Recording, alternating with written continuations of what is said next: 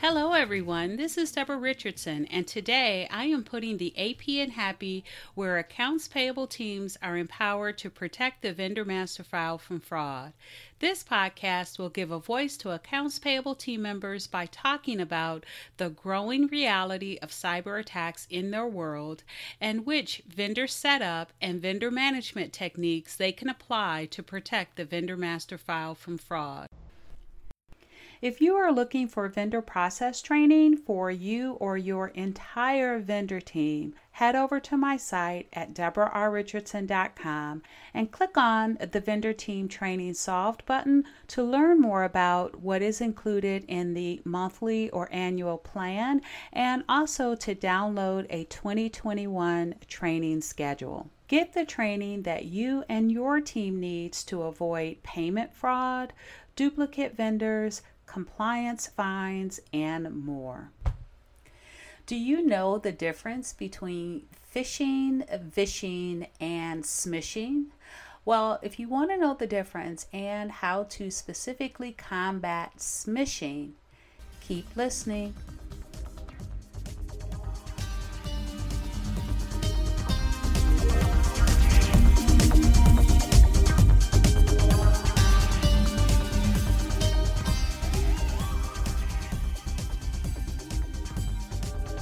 Welcome to episode 120.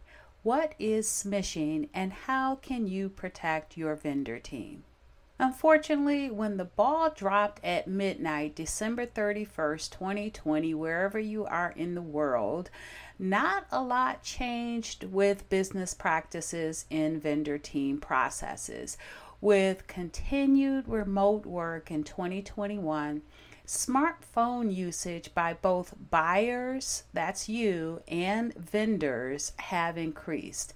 So as a buyer, your company's vendor team may be using smartphones to transact business activities, and if so, you are susceptible to fraud attempts, not only by email, and not only by voice calls, but also by smartphone texting. All right, so the question is, what is smishing? And as part of my top 3 fraud risks vendor teams need to watch out for in 2021 and what can combat them. And actually, that was a webinar that I did, and I'll put a link to the webinar in the related blog post that I'll link in the show notes. And in that webinar, I listed vishing as one of the top 3 fraud risks. But what is the difference between phishing, vishing, and smishing? So let's start with phishing. That's the one I think we're all most familiar with. And by the way, it's not spelled like fishing, like you would go and get a pole and a hook, but it is spelled PHISHING. And this is the fraudulent practice of sending emails purporting to be from reputable companies in order to induce individuals, that's you, the vendor team, to reveal sensitive information such as bank details and credit card numbers. Now, vishing, and that's with a V, so it's VISHING, is the fraudulent practice of making phone calls or even leaving voice messages purporting to be from reputable companies in order to induce individuals, that's you, the vendor team, to reveal sensitive information, again, such as bank details and credit card numbers. Now, smishing, and that is spelled SMISHING, that is the fraudulent practice of sending text messages purporting to be from reputable companies in order to induce individuals to reveal sensitive information such as bank details and credit card numbers. So it's all each of them are pretty much the same fraudulent definition, except it's how that communication is getting to the vendor team. So with phishing, it's via email. With vishing, it's making phone calls and leaving voice messages. And then with smishing, it is sending text messages. Now, according to Kaspersky, I hope I'm pronouncing that right. Again, the link will be in the related blog post, and the link for the blog post will be in the show notes. So as more and more people use their smartphones for work, a trend called BYOD, which most of us are familiar with that if you've worked in corporate, bring your own device, or in some cases people are relabeling that BYOD to bring your own danger. So instead of device, they're saying danger. But in any event, Kaspersky said that, as more people are using their personal smartphones for work, smishing is becoming a business threat as well as a consumer threat. So it's not just consumers that are susceptible, it's also businesses now. And again, more of us are working remote, both on the buyer side and on the vendor side. And so the use of the smartphone has increased in business. So now that you know what the difference is for phishing, vishing, and smishing, and you know what smishing is, and you know that that threat is increasing, let's talk about how you can protect your team. So, and I have 1, 2, 3, 4, 5. Actually, it's 4, and then another just a tip of what to do. So, to protect your team, the first thing is do not click a reply link or a phone number if you are unsure from that text message. And actually, my recommendation is just do not respond. If you have a vendor registration, self-registration portal, require that the vendors communicate with you through that portal. If you don't have a vendor portal, you can still require communication via email or via phone, and be sure to authenticate them before you discuss their request. Now, I'm sure you might be able to find a way to authenticate via text, but why would you do that? Send them to email or even phone, and then authenticate them before you discuss that request.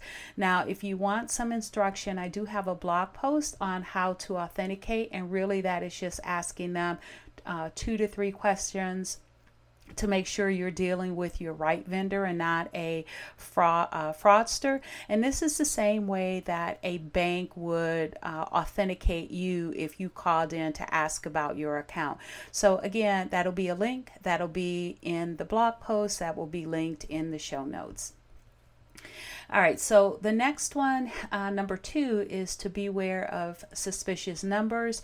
Now, numbers that link to email to text services are used by fraudsters that just don't want to provide their own phone number. And so those are like text numbers like 5,000, those types of things. If they link to an email to text service, then you need to be aware of that. And again, go back to number 1 and just do not respond. Now, number 3 is to initiate and contact the sender via a different method.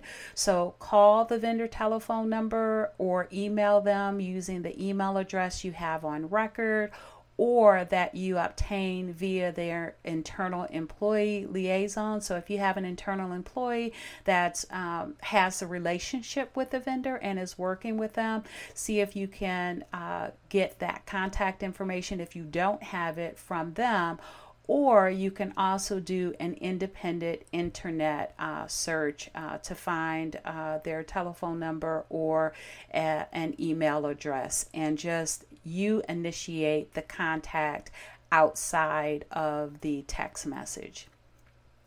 Now, the next one, number 4, is to get vendor team simulated training. So there's a company out there, and I'm not affiliated with them at all, but they're called KnowBe4, and they do simulated phishing tests. So they'll send tests out to your team, and then you can analyze the results of who clicked and do some additional training based on the results of the test. Well, they also have that for smartphone texting, and it's from Wombat, or one such testing services, Wombat Security Technologies. They offer something called Smish Guru, and Smish Guru uses simulated attacks and immediate feedback to people who fall for the smish. And so that's a good way to get people to practice, to make them aware. And then also you want to make sure, if you do that you do it at least quarterly. Don't make that an annual check the box off the training list. Make sure you do it at least quarterly. And then the number 5 is not really a tip, but if it's too late, if you've already, or a team member has already clicked on the link, then you really need to report it to the FCC. And in any cases where folks have fallen for fraud or been victims to fraud, you don't always hear about it because they don't always report it. But in these smishing cases, what the FCC will do is they will make that attempt or scam known to other users so that others won't fall for it. So report it to the FCC, and for that matter, share it with the rest of the team. So if it's going around, that fraudster may have hit other team members' phones as well. So make sure you share it with your team members, and then you also report it to the FCC so they can share it with others as well.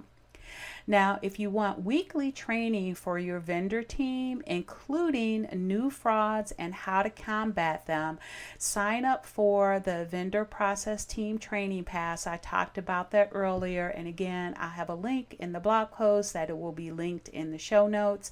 The 4th Friday of every month is always fraud training, so make sure you sign up for that. So thanks, everyone. I hope you enjoyed the 120th episode of the Putting the AP in Happy podcast, where accounts payable teams are empowered to protect the vendor master file from fraud. Don't forget to check the show notes for the links mentioned in the podcast. And if you enjoyed this episode, consider subscribing and writing a review of my podcast on the platform that you use to listen. Stay happy.